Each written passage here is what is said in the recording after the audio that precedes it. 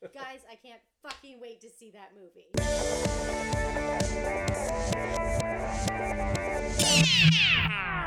Yes, I'm Helen. I'm Miss Sinclair. And I'm Edison, and this week we are bringing you a very special feature. Oh, Yes. We're going to play a fun little game of Marry, Fuck, Kill. I cannot wait to watch this movie again because it's just so fucking weird. We're about to hit the dance floor at Jack Rabbit Slim's because we've got that Saturday night fever, baby. I loved this movie too. It was so ridiculous. I just pray that Green Book doesn't win Best Oh Picture. God, I know. Welcome to Talk Movie to Me, a weekly podcast where we discuss a movie we've all seen, our week in entertainment, and an artist whose career we'd like to put in focus. I'm Helen. I'm Miss Sinclair. And I'm Edison. And before we get into the episode, I want to give a quick description about our Patreon page. Patreon is a membership platform that makes it easy for artists and creators to get paid. So, we've created a page and membership level that allows fans of Talk Movie to Me to contribute monthly to the podcast and in turn get access to special content. From now on, the majority of our quote-unquote special episodes, for example, Christmas, most anticipated of the year, our Oscar special, and more, will only be available to Patreon members. In addition to that, all of our episodes from seasons 1 and 2, which is about 50 episodes, are now also only available to Patreon members. So if you like Talk Movie to Me and you want to show your support and get access to as much content as possible, become a patron. Monthly membership is only $3 a month, although that is in US dollars, so it's actually like $4 Canadian. That is my little pitch for our Patreon page. Awesome. That is great, Helen. This week we are checking into the loony bin. Are they going to drug us up with pills, burn and freeze us with some sadistic hydrotherapy? Is it straitjackets all around? One can't be sure what's real and what's not. So does the new Netflix series Ratchet rot our brains with an ill-conceived lobotomy, or is it just what the doctor ordered? This week, since movie theaters are still not a thing, we decided to focus on the much-hyped new miniseries from Ryan Murphy, Ratchet, a pseudo-origin story of the infamous nurse Ratchet from the classic film One Flew Over the Cuckoo's Nest. In this show, Sarah Paulson plays Nurse Ratchet, and the story aims to reveal who this character is and how she became that way. Also starring are Judy Davis, Finn Wittrock, John Briones, Sophia Canedo, Cynthia Nixon, and Amanda Plummer, with a couple of scenery-chewing guest appearances by Vincent D'Onofrio and Sharon Stone. Ratchet asks the question, who is Mildred Ratchet? And also, how many doctors are actually required to run a psychiatric hospital? All good questions. Helen, first impression. Okay. Once I saw Sarah Paulson driving that mint green Ford Coupe and that hat and those sunglasses and those bright red gloves, I was like, okay, I'm in. Oh, yes, ma'am. Sinclair, first impression? First impression for me, well, this crazed murderer looks like an Abercrombie and Fitch model, so we must be in the Ryan Murphy universe. My crap radar is going off full force, and I'm already wondering how I'm going to get through 8 episodes. Oh my God.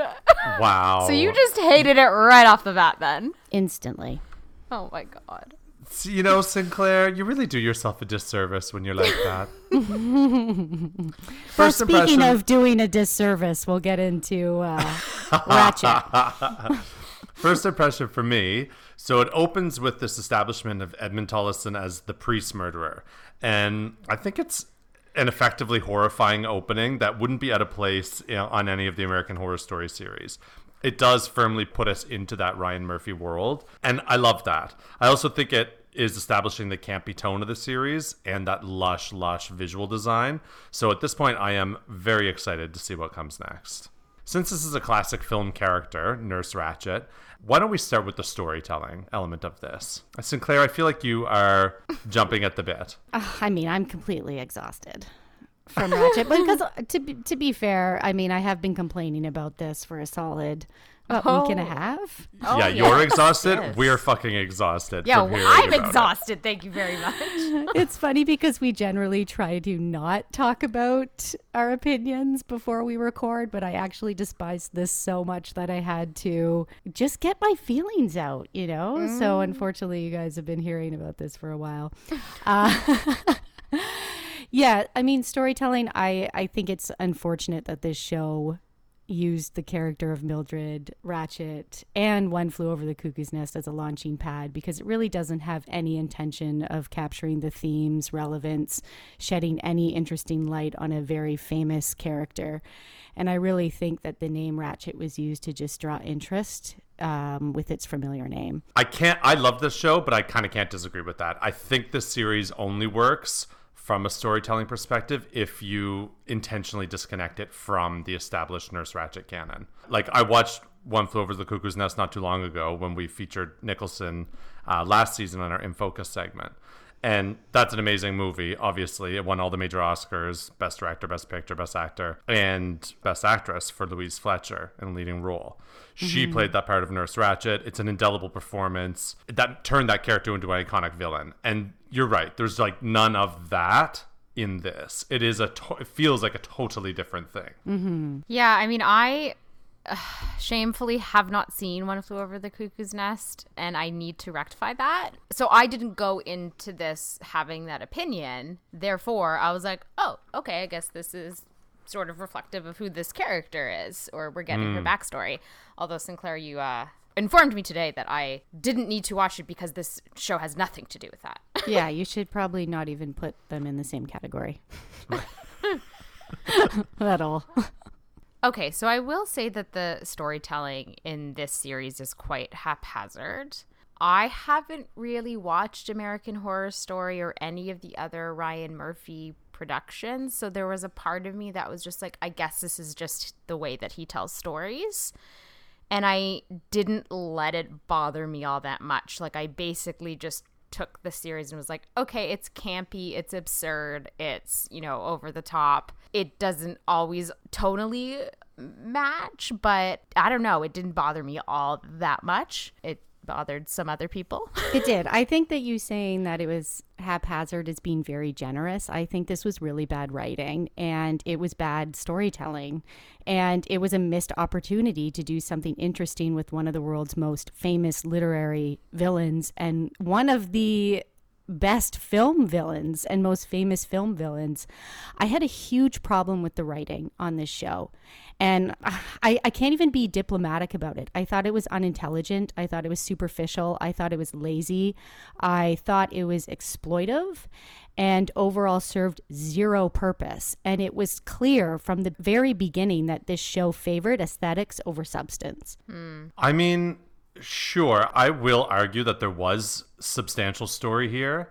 I think that really this is a story about how trauma begets more trauma, that the only way to break that cycle is to forgive those who inflicted the trauma on you, forgive yourself for carrying it forward, and then be brave enough to face the honest truth of who you are, who you want to be, and work towards building that life for yourself. That was the arc of Nurse Ratched in this. And I will also argue that the characters were given a lot to work with and were given dynamic personalities and dynamic histories. Even Edmund, he wasn't strictly bad.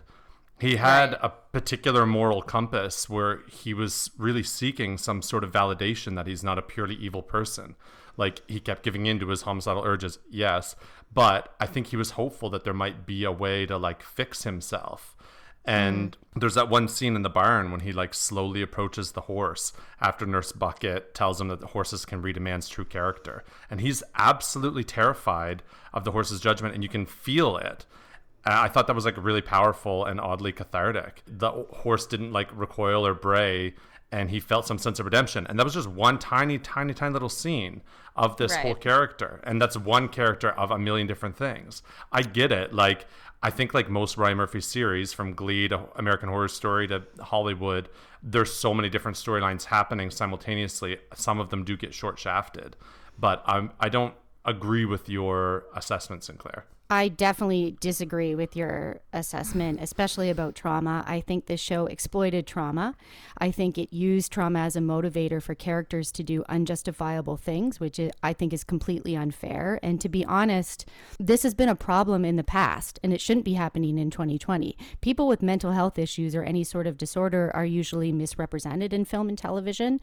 Asylums are usually used to evoke feelings of horror because the mistreatment of patients was very real and it was very unorthodox.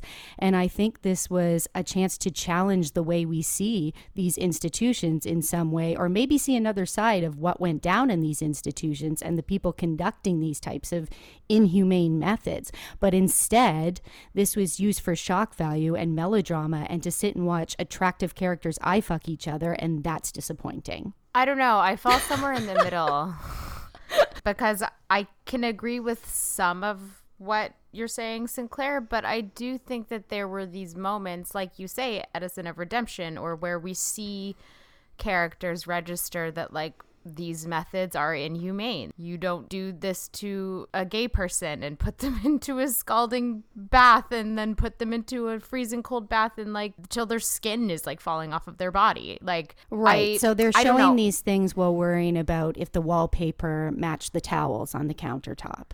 Well, like this I don't know stuff if that's really fair. Okay, irritated but me. I know, but I disagree with that too, Sinclair. Like, so you're saying it only becomes exploitative of the trauma because they've spent so much attention to the detail of the production design?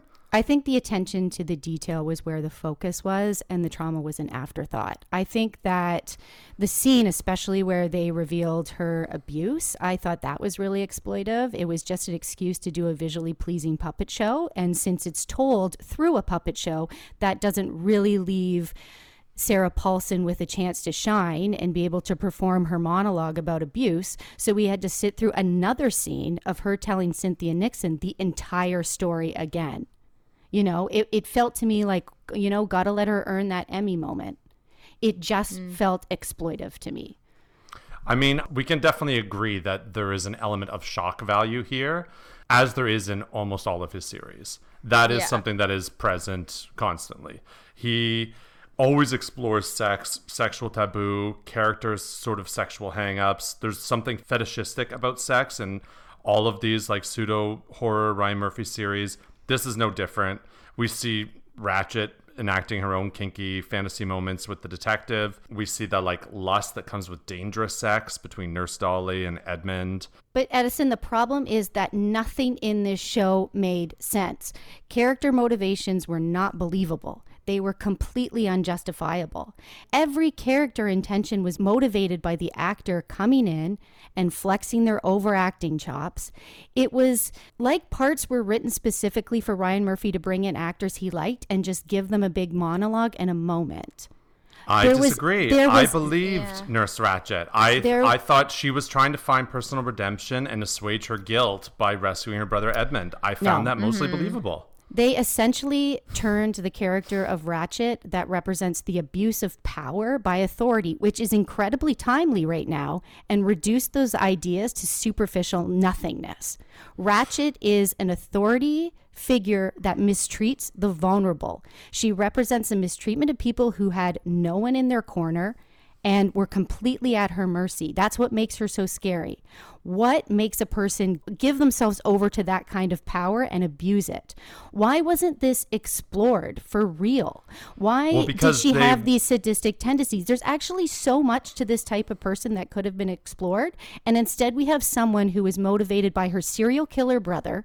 They were abused when they were younger. She was a closeted lesbian. This is just soap opera drama. It does not challenge anything.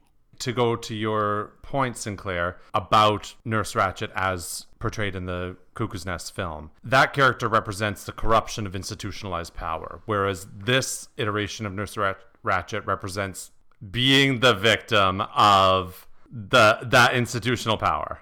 No, this Ratchet and the characters on this show in the hospital was the equivalent of Joey on Friends playing Dr. Drake Ramore. I disagree. The doctor made absolutely no sense. I don't think they had any idea what to do with him. Why was he the only doctor? Please, somebody tell me that. All the patients look like rich, well-dressed old people on a high society boat cruise.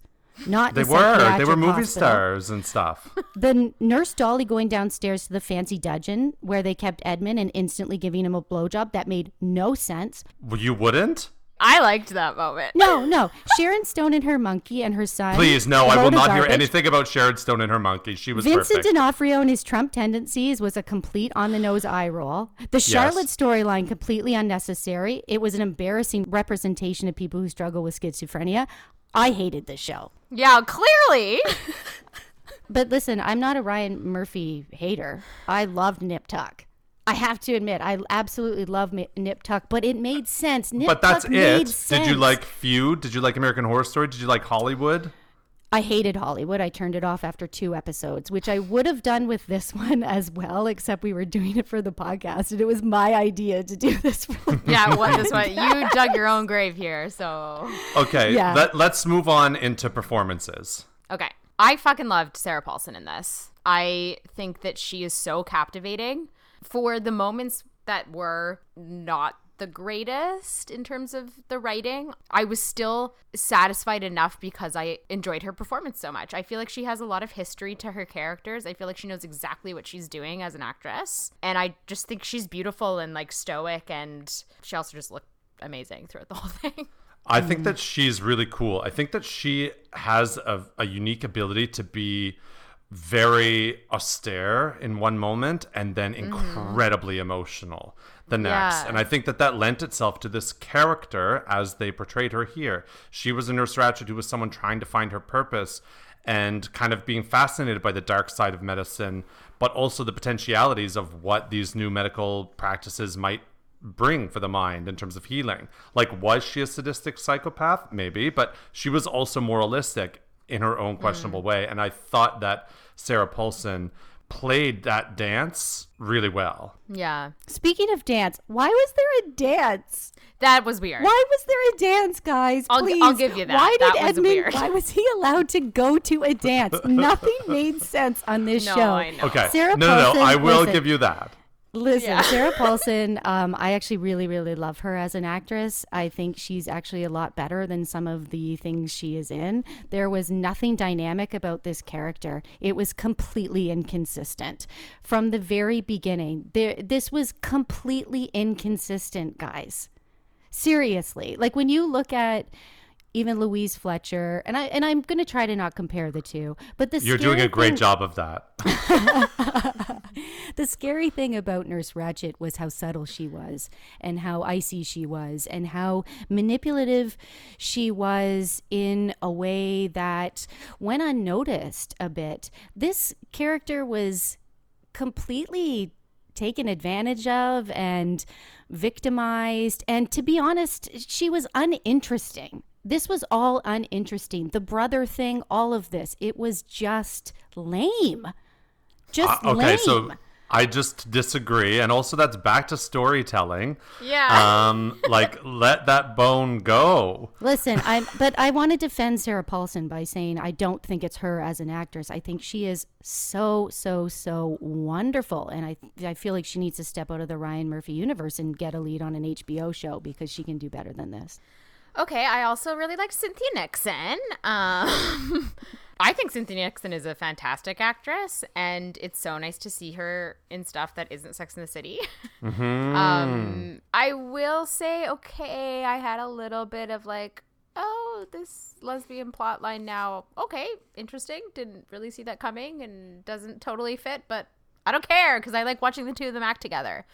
Right, who cares? Let's just pull the blinds over our eyes and, look at some fancy Okay, you're throw cut pills. off. You're not allowed to talk anymore. Well, if the Edison, what blinds did are you as think? beautiful as the blinds in this place, happily. Yeah. Charlotte, I can't even start on Charlotte. Okay? Stop it. I was cringing the whole time. No, you're No. wrong about this. That's the way a person with schizophrenia would be portrayed in a really bad Lifetime movie from the 80s. I She disagree. came in with a performance like Jennifer Hudson in Cats, just flexing. No. No, flexing. look, no, I disagree. Sofia Canedo, she is playing 5 different characters. This is a big ask of an actor. And in a series like this, which is just pure pulpy camp melodrama, she knew what she was in. Except making it authentic. I think that she would have been an absolute... You're cut off. I think it would be an absolute error on her part to try and play this straight. She went very large with the characterizations. Obviously, it's not going to be to everyone's taste. It can seem very like capital A actory, but I thought her choices were actually fantastic. And I found the 5 characters she played to be utterly distinct from one another. Her physicality was so on point. She didn't even have to say a line, and you could tell whether she was the meek Charlotte Wells or the braggadocious Olympian Apollo or Ondine Touquette, world-renowned musician who played first chair violin for the Royal Philharmonic Orchestra. Sinclair, you are nothing. Less than nothing. I am less than nothing. I thought she was fabulous. I could just hear the casting crew when they called cut after a scene, just slow clapping. Wow. That was some good acting. Get that Emmy nomination. Okay, the last person that I liked was Alice Englert, who played Nurse Dolly. I actually really loved her in this. No, come on. Oh my God, you're starting to piss me off. I thought that she was, first of all, I've never seen her in anything before. And I was like, who is this like saucy Manx? Yeah. I thought she was great too. Her. Yeah. Also, I'm sorry to say it and I don't care, but I fucking loved every single instant that Sharon Stone was on screen in this series. Yeah. She is perfect for this. It's so over the top. She's so fucking grand. All she has to do is just sit there and with her goddamn monkey and all of that opulence, and I was just screaming, "You are a lady of luxury. You own everything. Everything is yours." I lived for her. Okay, I'm gonna say something positive now, if that's okay with you guys.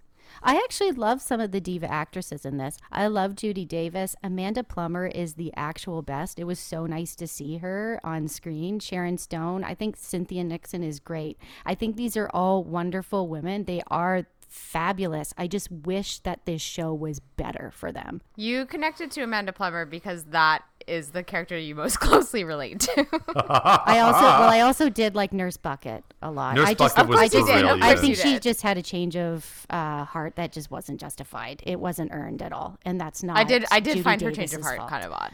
Yeah, it was completely weird. Okay, well, let's go into some technical elements. Maybe we can agree on that, guys. You think? Maybe? Never so. Never has crazy been so damn beautiful. The real star of the show is undoubtedly the glorious technical elements. It is. Particularly the production design from Judy Becker gives us some of the most like breathtakingly realized visual storytelling, intensely saturated color palettes, and spectacular set pieces I can think of in a TV series. It's like jaw-droppingly elaborate, comprehensive, and fucking gorgeous. Mm-hmm. I was so enthralled by the wardrobe and the set deck and the art direction and the hair and the makeup. Like it was eye candy. I just couldn't stop watching it. And it really gave the show a sense, well, definitely a sense of style, but also an atmosphere. And I was like, I want to be driving that old car. I want to have like perfect hair, perfect lipstick, a perfect hat, her snakeskin or alligator skin luggage. Like it was just so much. Sublime. It was so decadent. Okay, Sinclair? I mean, my first note here is I don't want to hear about how beautiful this show is and how nice the art decoration is because it made no sense. The art decoration and the costuming was just a giant circle jerk. Why did this hospital look like a New York boutique hotel? Please tell me this. Why would you have the hospital look like this, matched with the storyline of a hospital lacking funding? The set decoration should work with the story. Where Ratched, it works against the story. It makes everything that is being said by the characters less credible. I absolutely, completely, vehemently disagree with you. The set deck would have been working against the story if they were doing a very serious type of story like the original One Flew Over the Cuckoo's Nest. That is not what this was. Ryan Murphy wanted this hospital not to be a hospital, to look like a glamorous hotel that had been converted into a hospital. That is what Judy Becker said herself. The kind of hotel that movie stars used to go to that had been then turned into a hospital. So it had that air of like Northern California glamour. Why the hell would you have dialogue in this show that talks about this hospital's struggle with lack of funding? It wasn't about a struggle of lack of funding until the governor threatened to pull out the funding. But do you actually think they would have the funds to make this hospital look that way? You're looking at this as having to be such an authentic, realistic thing, and that's not what the show is. That's not what this is. This is camp. But Nip Tuck is camp.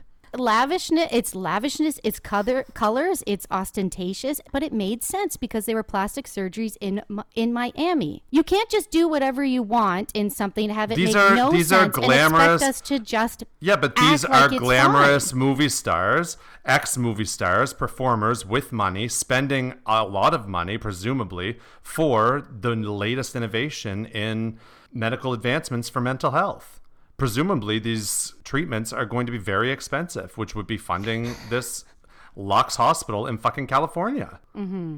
An underfunded psychiatric hospital shouldn't look like Flamingo Estates. Like, I'm sorry, Edison, you can't have a lobotomy and go on a wine tour at the same time. You can if that lobotomy is cutting edge and incredibly expensive. Sense. It makes the story not credible. No, I disagree with you completely. It makes these themes and these issues not credible. It turns it into a joke. High camp melodrama, wonderful exploratory adventure. All right, what is the last word, Helen?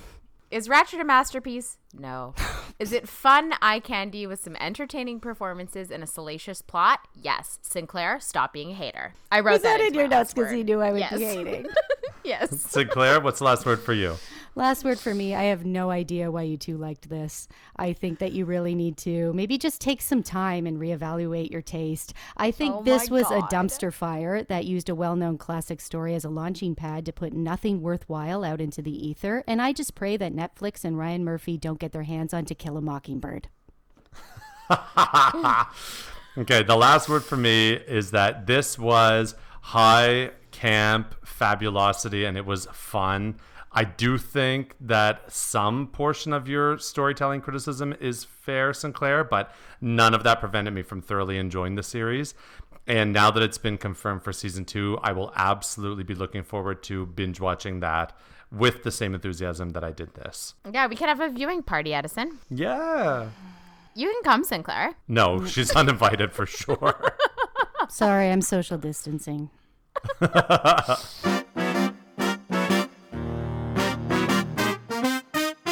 Each week, we challenge ourselves to watch films that fit a particular theme. This week's theme is Just What the Doctor Ordered. This is our week in entertainment. Helen, what movie did you pick this week? No, I don't want to go first. You go first. Okay, I'll go first. My film this week is Tarsem's sophomore feature film, The Fall, from 2006. This film is set once upon a time in LA and stars Lee Pace as Roy Walker, a Hollywood movie stuntman who broke his back on the set of a film and whose girlfriend left him for that film's leading man. He's recovering in this hospital, beautiful hospital, completely bereft of any will to live, when he meets 5-year-old Alexandria, played by newcomer Katinka Udintaru. She's in the hospital because she broke her arm when she fell while helping her mother pick oranges. She's very, very young. Her accent is very, very thick, but she tells him that her family fled their home country in Eastern Europe after war took her father and her home. Have you either of you seen this film? I have not. Yes, this is definitely a favorite. Yeah. Okay, so they become unlikely friends, and Roy begins telling her this fantastical adventure story of 6 men who find themselves stranded together on a deserted island. There's the Black Bandit, a mystic, an Italian explosive expert, a former slave, an Indian prince, and Charles Darwin, accompanied by his partner in science, a monkey named Wallace. All these characters have in common is their desire to seek revenge on the man who has wronged each of them, Governor Odious. So this film has a sort of action-adventure, old-school fantasy feel to it. It's very like Time Bandits meets The Princess Bride, but Ooh, love it. There's a real dark heart here too. It's ultimately a story about Roy trying to find a reason to live. At one point, he convinces Alexandria to get him a jar of morphine pills, telling her that it's his medicine to help him sleep. But really, he's just trying to kill himself. Mm-hmm. And so he takes a ton of them while still telling her this story and passes out. But somehow he survives. And then when he wakes up, he finds out he's still living. He explodes in grief and rage. And it's actually really harrowing. And you can see how scary it is for Alexandria, who we have to remember is 5 years old. She's so cute. She's so and cute. So impossibly cute. Her arm is broken and it's up in this cast. It's kind of up by her shoulder. And she speaks so and when I went to the plate and you went to go. You can't really understand anything she's saying, but she's so adorable. Lee Pace is actually really solid here. He's got kind of a unique, like, leading man energy. It makes me wonder why he's never really had that big of a career. Yeah. Like, he's certainly extremely handsome. And in this film, he and Katinka Ntaru have, like, a wonderfully sweet chemistry. She is especially adorable. Though, like I said, I did have to have the subtitles on through a lot of her dialogue because it's, like, indecipherable. But, okay, let's be real. As is expected with Tarsem, the highlights of this film are the dazzling visuals. Yeah. It is just one jaw-dropping set piece after another. At the beginning, he's telling a story about Alexander the Great and his, like, dwindled army. It takes place in a desert, and it is incomprehensibly stunning.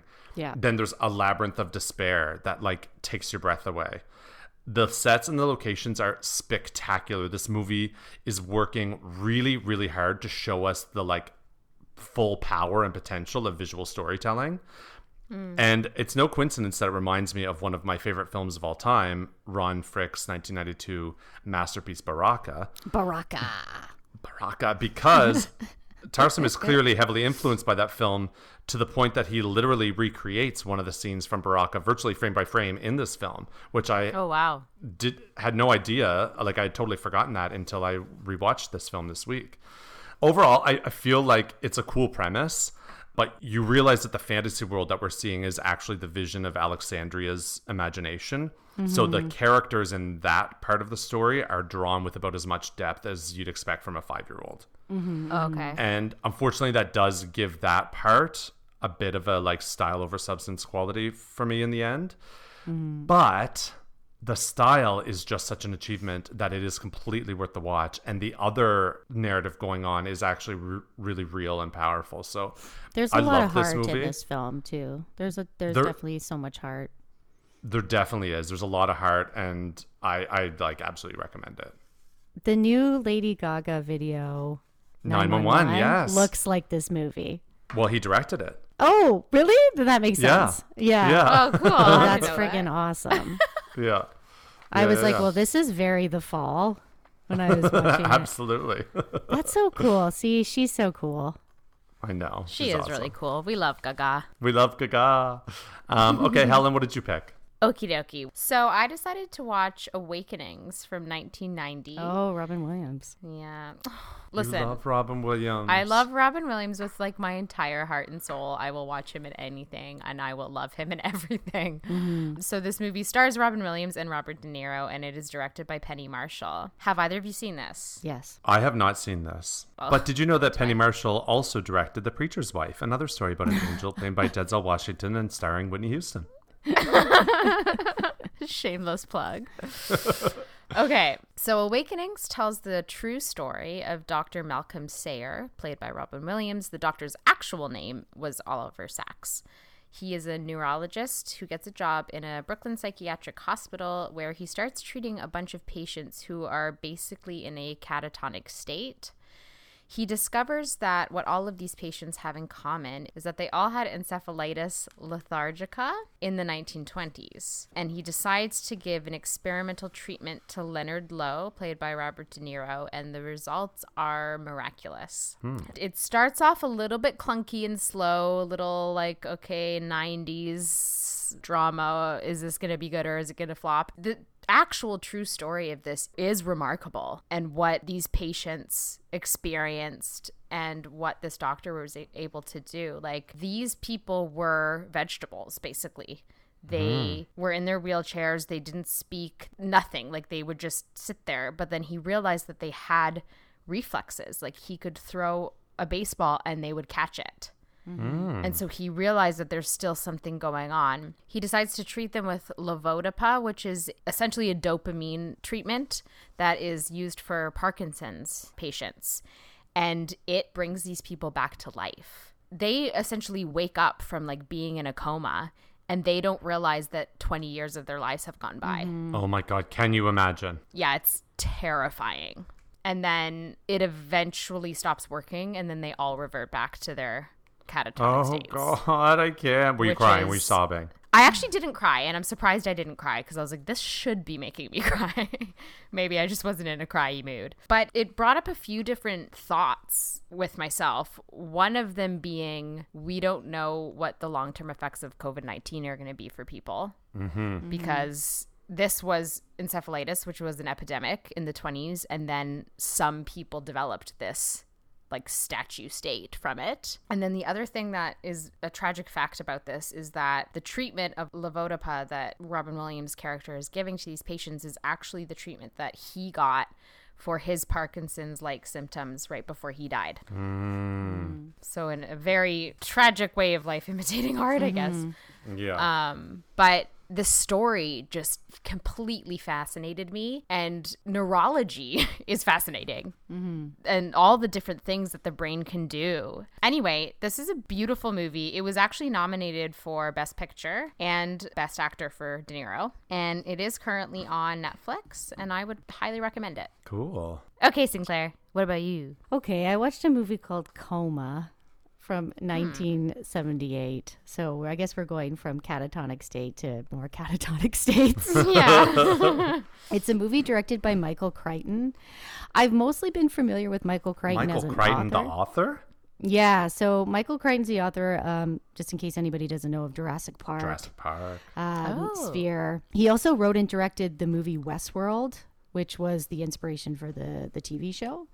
Oh, crazy. Yeah, I definitely feel like he is a better writer than he is a director. I've been on a bit of a Michael Crichton kick lately, and I watched the original Westworld, and I definitely have some thoughts about that. And I thought I would watch Coma as well. This movie stars Michael Douglas and a really lovely French actress, Geneviève Bujold. Ed Harris has an appearance in this, and it's a very small role, but he has a full head of blonde hair. I was very surprised. 1978. Quick synopsis via IMDb. When a young female doctor notices an unnatural amount of comas occurring in her hospital, she uncovers a horrible conspiracy. What actually drew me to this film was some of the visuals. When I looked at some of the screenshots, there were people in comas hanging from strings that were attached to the ceiling, and it really reminded me of the movie The Cell. Obviously, we were just discussing this director, but when Jennifer Lopez goes into someone's mind, she hangs from the ceiling from these strings. So this could have been an inspiration for that. So I was immediately drawn to this. The biggest star in this film is actually Michael Douglas, but the movie really focuses on Dr. Susan Wheeler, who notices that people are going in for routine surgery and then ending up in a coma. So this happens to her best friend in the film. She goes in for a very easy procedure, and she ends up in a coma. And so, you know, Susan's alarm bells are going off, and she begins to investigate and notices that this has been a trend that's going on. And she starts ruffling the feathers of higher up surgeons and head of departments and men. Basically, they're all men. And I find that this is such a trope that happens in psychological thrillers sometimes, where the more a female character unravels, the more she's gaslighted by men for being emotional. Right. These types of films, I always laugh because whenever it's a female character, she's uncovering something, her sanity is always questioned. God. And men are always saying you're being hysterical. And that's exactly what happens in this. There's so many plot holes in this film. I think that if a bunch of healthy people were going into comas all the time, it would be kind of hard to cover up, you would think. Yeah. But not in this film. And Michael Douglas plays her boyfriend and a fellow doctor, and he's always saying that she should be more emotional and to open up to their love, and she's always too rigid. And then she's also being told that she's too emotional, and it's like, what is a woman to do? Seriously. I just don't know. I'll give a little spoiler alert if anyone plans on watching this. I'm going to talk about what they're actually doing here, so just skip forward if you want to. But basically, she discovers that patients are being induced into comas with carbon monoxide, and it leaves them in a vegetative state at the hospital. And there's a bunch of doctors in on this, and they're being sent to this weird institution called the Jefferson Institute that keeps the coma patients on those strings. They're hanging from the ceiling, and they're harvesting their organs and selling them on the black market. Jeez. Okay. Right. Wait, how are they getting away with that? Are the families of the people in comas, This they just is like, what they're I in a mean when coma there's now? plot holes. There's Okay. just so many plot holes. They're like, yeah, they're in a coma, Yeah. so sure, just take them wherever Yeah. you want. It's fine. The best part is she goes and tells Michael Douglas all the things that she's seen, and he's just like, it's okay, just go take a nap. You'll feel better my after God. you have a nap. Just lie down. Crazy emotional woman. You're being emotional. Is he So- in on it? He's actually not in on it, surprisingly, but you do question if he is or isn't. And the evil head surgeon ends up putting Dr. Susan Wheeler into surgery, and he wants to make her comatose. And Michael Douglas just finally figures it out, and he disconnects the hidden carbon monoxide machine. She wakes up, and the police are there. So this woman basically spends the whole movie trying to get people to believe her that something's going on, and it takes Michael Douglas 2 seconds to come join in as the hero and Well, get the yes, police. the And man needs to nobody be the questions hero. him. It's just fixed. Right. Yeah. Problem's fixed. Yeah. Anyway, if you like psychological thrillers from the 70s, you may enjoy this. Yeah, I definitely think Michael Crichton is a better author than he is a director. He makes some very strange directing choices. It's a good thing he didn't direct Jurassic Park, to be honest. Oh my God. But this one, it is fun to watch if you can ignore the plot holes.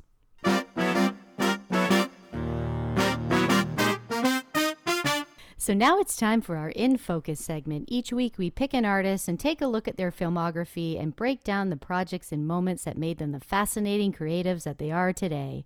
So join us while we explore the career of a blonde-haired charmer who rocketed onto the Hollywood scene faster than you can say Lightning McQueen. After some successful comedies, this actor's career seems to have no escape from that frat pack reputation, but we can't deny that he's Hansel. So hot right now. So whether you want to Shanghai noon with this Southern gentleman and take him home to meet the parents, or Shanghai nights with this Texan stud and Armageddon on with his anaconda, his mystique will keep you guessing and make you full of wonder. So pour yourself a martini and let's hit the jazz clubs in Paris at midnight, because I spy with my little eye that we're about to put the career of Owen Wilson in focus. Get it on with his anaconda. Oh my God. I honestly totally forgot that he was in Anaconda I also totally forgot forgot that he too. was an anaconda. and Armageddon. Owen Wilson is a Texas stud. Him and his brother Luke Wilson both got their start in Wes Anderson's first feature film, Bottle Rocket, which Owen Wilson co-wrote with him. They met in a screenwriting class. Yeah. Their creative romance bloomed, and this is based on a short film of the same name that they wrote together in 1993. The short's shot in black and white, and it feels very Wes Anderson, and if Kevin Smith and Wes Anderson made a short together. Right. Yeah.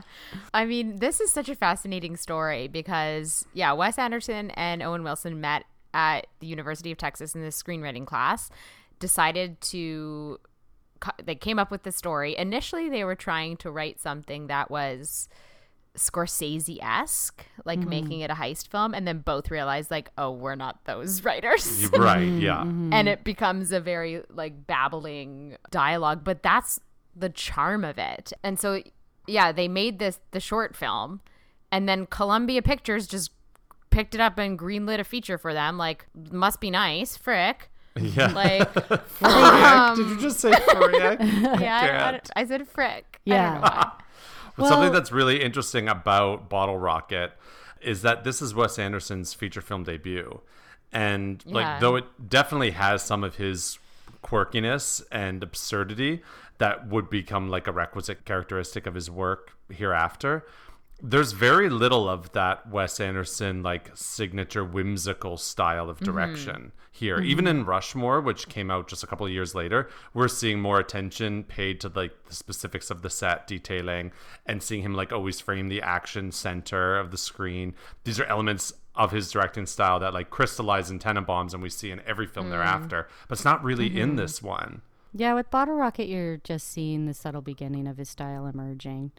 Like, you're seeing the dry dialogue, the musical choices, like the Right. randomness of plots. This Bottle Rocket is a strange little film. Yeah. It's a bit all I over like the place too, but it definitely is unique. Also, I think it kind of gives us a glimpse of Owen Wilson's movie star archetype. He's a happy slacker, a sort of sensitive, Yeah. nice guy who like finds himself in over his head, but has enough aw shucks charm, confidence, and like rugged determination to make it through.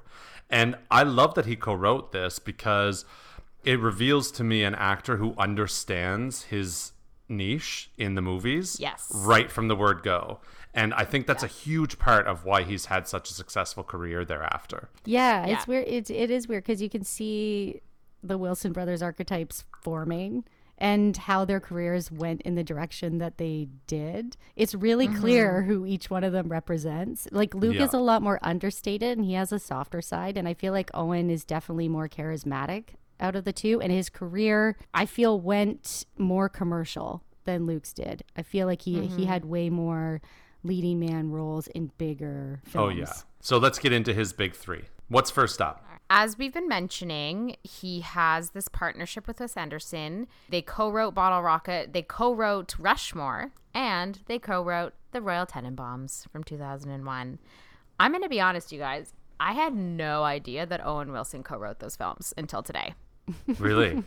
Yeah, and I'm a little embarrassed that I didn't know that. I adore The Royal Tenenbaums. It's probably my favorite Wes Anderson movie. The film revolves around the Tenenbaum family, and they are somewhat based off of the Glass family that J.D. Salinger writes about in a lot of his books. And that is part of why I adore this so much, because I really love J.D. Salinger. I love Franny and Zoe, which heavily influenced this movie in the sense that they are these prodigy children that are kind of having these existential crises and are quite privileged, but are very depressed. And somehow it's not pretentious. The character work in this is just so fantastic. This is probably my favorite performance by Gwyneth Paltrow, to be honest. Gosh, she's so wonderful here as Margot. Playing Margot, I know. And Owen Wilson plays Eli Cash, who is the neighbor of the Tenenbaum family, and he becomes this somewhat famous author and ends up having an affair with Margot, but he's also Richie's best friend, played by Luke Wilson. And Richie's in love with Margot, which is weird because she's a sister, but she was adopted, so it's okay. But he plays this quirky, aloof, deadpan character so well. This movie is really special, for lack of a better word, and I feel like it gives you an insight into, I mean, obviously into the films of Wes Anderson and what they will go on to be, but also into just, I feel like, the weird brain that Owen Wilson has. Yeah. Because this is half his story, you know? Yes. And the last thing I'll say about Royal Tenenbaums is it was actually nominated for Best Screenplay. So Owen Wilson does have an Oscar nomination, which I also didn't know until today. That's awesome. All right, guys. Next up on the big three, I just can't. The film is 2008's Marley and Me, starring Owen Wilson and Jennifer Aniston, and of course the dog Marley. I can't. No. The plot is they're a happy couple. They decide to get a golden Labrador puppy. They name him Marley. He's an absolute untrainable whirlwind Tasmanian devil of a dog, just bringing destruction and misbehavior. But of course, he's also got a pure, sweet heart. Can't help but love him. There's like so much physical comedy coming from the antics of Marley and the situations that Owen and Jen find themselves in because of him. And through having this dog, they like end up learning all kinds of life lessons about each other and themselves. I just saw this movie, guys. Yeah, it's a tearjerker, that's for sure. But you don't know this movie is going to be a tearjerker, and a lot of True. it has to do with the fact that it's Owen Wilson and Jennifer Aniston, and the movies that they were putting out at the time were more slapsticky comedies or romantic comedies. So you have no idea when you go into Marley and Me that it's going to be as poignant and lovely and devastating as it is. It's just such a beautiful fucking movie. Jennifer Aniston and Owen Wilson have really good chemistry. I totally believe them as a couple. I love Jennifer Aniston so much. I do She too. is just so good. And I will never forget when I saw this film in theaters the first time. It was one of these classic moments where, like, near the end of the film, you know, waterworks are happening, but the audience is like silent, and you can almost feel everyone holding their breath, holding it in, and then finally you hear one person who can't hold it in any longer, 6 rows in front, go and then everybody in the whole theater, it gives them permission, and then it's just a goddamn waterworks weeping fest. Everybody like ugly crying. And when I rewatched this movie this week, again, my poor boyfriend, who not only has to endure me screaming bloody murder when I watch a horror film, but sitting here blubbering like a lunatic, weeping, watching Marley and Me. Did he cry? No, he just laughed at me sobbing. Yeah.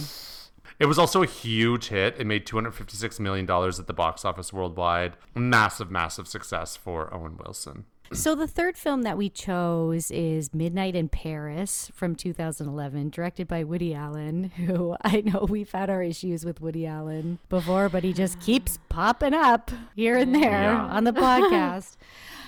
This movie stars Owen Wilson, Marianne Cotillard, Rachel McAdams, and just a star-studded cast in general. Quick synopsis. While on a trip to Paris with his fiance's family, a nostalgic screenwriter finds himself mysteriously going back to the 1920s every day at midnight.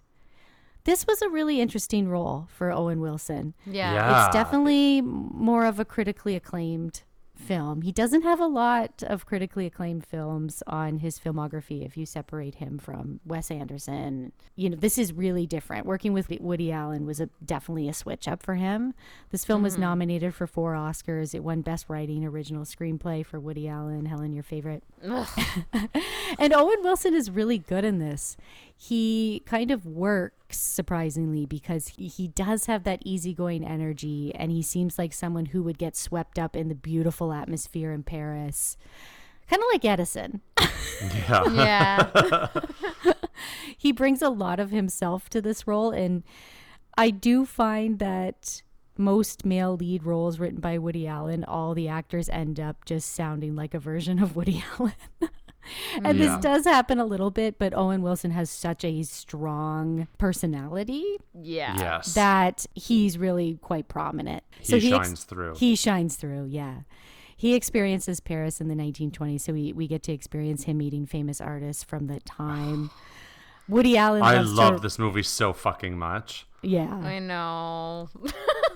Woody Allen loves to romanticize things. He romanticizes himself. He romanticizes different countries, women, pretty much everything. Romanticizes his adopted children. Everything. But it does work in this film because, you know, we do think of other times as the golden age and we never fully live in the present. Gertrude Stein, played by Kathy Bates, really, really great in this film. So wonderful. She's so good. She just comes out with these quotes. She says, "We all fear death and question our place in the universe. The artist's job is not to succumb to despair, but to find an antidote for the emptiness of existence." I'm like, Amen. Gertrude Now, Stein. Sinclair, take that to the heart when you're going into your fucking existential nihilistic brain world, okay? just think of Gertrude Stein. I'm going to write down that quote to talk back to you the next time I have to listen to you stare off into the void. Yeah. F. Scott Fitzgerald and Zelda Fitzgerald are in this, played by Alison Pill and Tom Hiddleston. But by far, my favorite character and portrayal in this is Ernest Hemingway, played by Corey Stoll. He's so good. And It's so fun. Adrian What a Brody fun is role. Salvador Dali, too. So that's... Oh, yeah, Oh, that's right. brilliant. Yes. But in terms of Owen Wilson, Woody Allen has a great quote. He says, "Owen is a natural actor. He doesn't sound like he's acting. He sounds like a human being speaking in a situation. And that's very appealing to me. He's got a wonderful funny bone, a wonderful comic instinct that's quite unlike my own, but wonderful of its kind. He's a blonde Texan, kind of everyman's hero, the kind of hero of the regiment in the old World War photos, with a great flair for being amusing. It's a rare combination, and I thought he'd be great." Yeah. Wow. And See, he is. nailed it. That's exactly the Owen Wilson archetype. Yeah, so Midnight in Paris, I do have to admit that this film actually depressed me a little bit watching it, because you're watching people living life in jazz clubs and kissing each other on the cheek. And it's so weird to watch that right now. So I did have this feeling of missing that a Yes. lot. You know, just being in a crowded space with the music blaring and... Totally. And like, let's be real. What wouldn't we just all give anything to be in the Roaring '20s in Paris? yes. it would be a good time. Edison, what is Owen Wilson's pop culture moment? Okay, Owen Wilson is actually a fascinating example of someone who's actually quite a famous movie star, but who genuinely keeps their private life absolutely and completely private. I ask you, is he married? Does he have kids? Where does he live? Who are his famous celebrity friends? Like, I mean, I know now because I went on a deep dive, but I did not know previous to this evening. Okay, well, tell me, because in thinking about Owen Wilson's pop culture moment, I realized that I literally know nothing about Owen Wilson. And I mean, I'm like an avid follower of celebrity pop culture. So is he married? He is not married, but he has 3 children by 3 different women, and his What? daughter, who was born last year, he has not met and is like apparently refusing to meet, and just has like came up with a custody agreement with the mother of the child, and she's getting paid $25,000 a month in child support. Right. So this is the thing, like someone who has been famous for 25 years now, and actually in a lot of successful films, we don't know anything about Owen Wilson. Like he genuinely, there are actors who say like, oh, I keep my private life private, and then still will opportunistically call the paparazzi occasionally, or, you know, give some sort of revealing tidbits in an interview with Esquire magazine to just stir up a bit of interest in whatever their project is. He has never, ever, ever done that. No. One thing that did make the news, though, happened in August of 2007. On a Sunday afternoon, it was reported that Owen Wilson tried to commit suicide. He took a bunch of pills and slit his wrists, apparently, and was admitted to a hospital in California. His brother, Luke Wilson, found him at his home. And I extensively researched this, and there's still no further information, really. No, there isn't. He has never talked about it. You know, you have actresses who their mental health is just laid out on display and scrutinized. And this is why I always found this so interesting. The Owen Wilson thing is like people respected it, and yeah, you can't find too much about it. It happened, and then everybody, you know, moved on from it, and they treated it with a certain respect, where we see this happening to actresses and they just get completely Ripped to shreds. ripped to shreds in the media. Yeah. For their mental and health. I think with almost anybody else, any other movie star of that caliber and that fame, like a suicide attempt would have been huge news. It is really, really crazy that it was like, I don't know, just swept under the rug, and that he's just never talked about it. So yes, Sinclair, why don't you tell us what is a hidden gem in Owen Wilson's filmography? Okay, so this was really hard. Really hard. Yeah, because all of his films are like successful. They're just like pretty known, and even the ones that didn't do necessarily well and were relatively mediocre are still pretty known. So I had to take a stab in the dark this week and just watch one and that I hadn't heard of before this, and it could be a hidden gem or it could be a hidden stinker. Either way, it ended up just being a hidden mediocre. Whatever. Okay. Yeah. But, you know, it was interesting. It's a movie called Permanent Midnight. It's from 1998. I was looking at this because looking through his filmography. 'Cause you were creeping him. Midnight. Well, I was creeping, yes.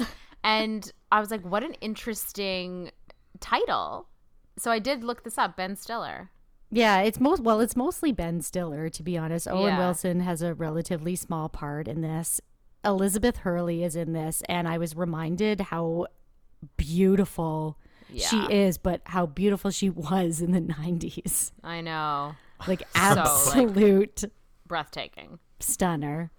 Yeah. Quick synopsis via IMDb. A comedy writer struggles to overcome his addiction to heroin. This is based on the life of comedy writer Jerry Stahl, played by Ben Stiller, who was a TV writer for shows like Elf, 30-something, and Moonlighting.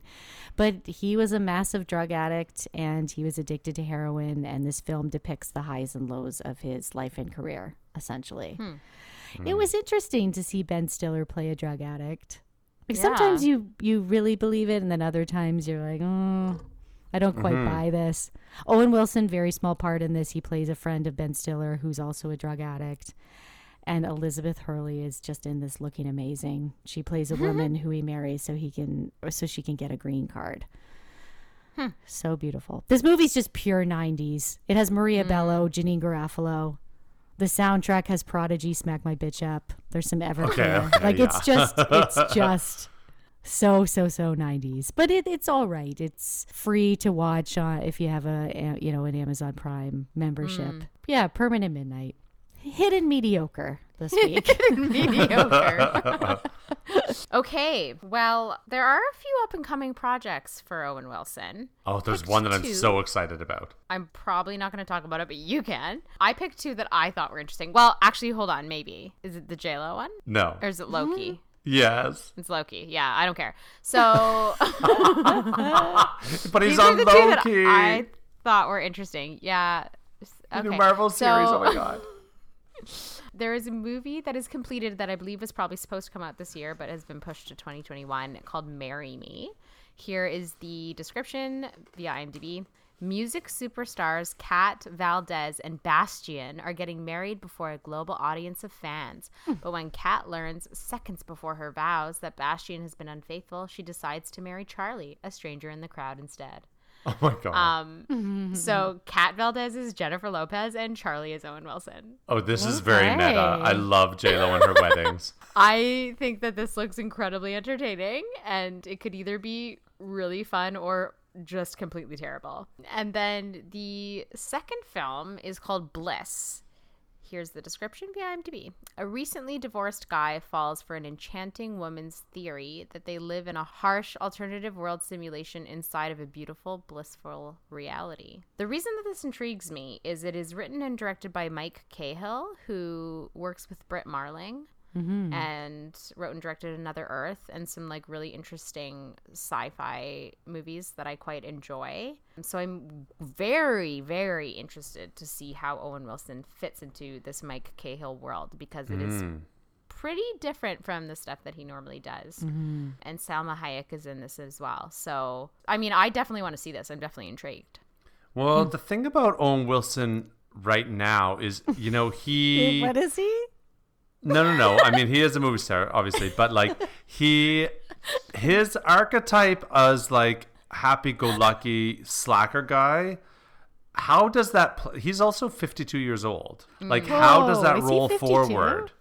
Yeah. So, much in the same way as like a Kate Hudson or actresses that get kind of stuck in this like California sunny blonde vibe.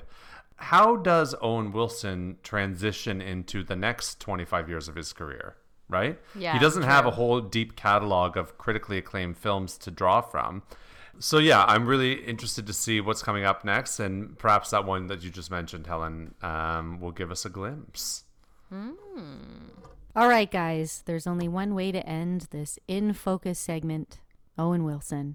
And that's to play a fun little game of Marry, Fuck, Kill with his filmography. Edison, why don't you go first? What film do you want to marry? It's The Royal Tenenbaums for me. This is just a dream world. It's my favorite movie on his filmography. I just want to marry someone and live in that huge magical home and have a bunch of kids. I know. Who are hopefully quite a bit less fucked up than these ones are. But yeah, I love it. Helen, what about you? Same. I'm marrying Royal Tenenbaums. Yeah, I want to live in that house. I want to be a rich family on the Upper East Side of, or Upper West Side, whichever one, of Manhattan. Like, yes, please. And the characters are just so fun. It's just like, yeah, I want to live in that world. Sinclair. Yeah, I mean, I guess I have to marry Midnight in Paris because I'm swept up in that atmosphere. I want to, enjoy the 1920s and wear a flapper outfit and drink martinis and talk about art and hang out with Ernest Hemingway. It would be amazing. Mm-hmm. It would be. Okay, Edison, what film do you want to fuck? I'm going to fuck Midnight in Paris for all of those same reasons, Sinclair. I just think that like Roaring 20s in Paris is just so sexy, and everyone is like liberal and liberated and free, and it's so fun and hot. Helen, what about you? I'm going to fuck Wedding Crashers. Oh. There are a lot. Well, first of all, there's a ton of sex in this movie. Mm-hmm. There's an entire montage of just boobs when they're having sex with all these women from these weddings. I mean, maybe not my number one, but high up on my list, Mr. Bradley Cooper. I hate the way he looks and I hate his character in this movie, but he's still in it. So, yeah, Wedding Crashers. Sinclair. I'm going to fuck Zoolander. What? Because there's that scene where they drink the tea at Hansel's and have that wild orgy. Oh my God. You know, it looks fun and fashionable and a good time. Yeah. Okay, Edison, you have to kill one. What's it going to be? I'm going to kill Starsky and Hutch. Okay. I just didn't get it. I didn't get it. You know how I am with comedies. This one I just didn't find funny at all. It has to die. And a pointless remake, really. Yeah. A totally pointless remake, yeah. Helen? I think I've killed this movie before, but I'm killing it again. I haven't seen it, but I'm killing How Do You Know from 2010. You That's do. You always stupid. you've killed this before. Because it's star-studded. So. I hate the poster It's already so dead. much.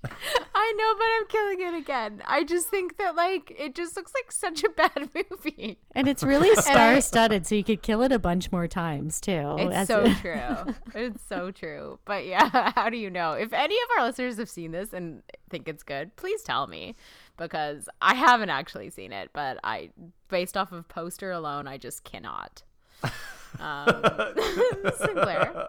Okay, well, I'm going to kill The Haunting. Okay, yeah. Because this wasn't great. It's based off The Haunting of Hill House by Shirley Jackson. She's one of my favorite horror writers. And I have already had a lot of bastardizing of classic novels today. So I'm going to kill The Haunting because I didn't think it was a very, very good movie.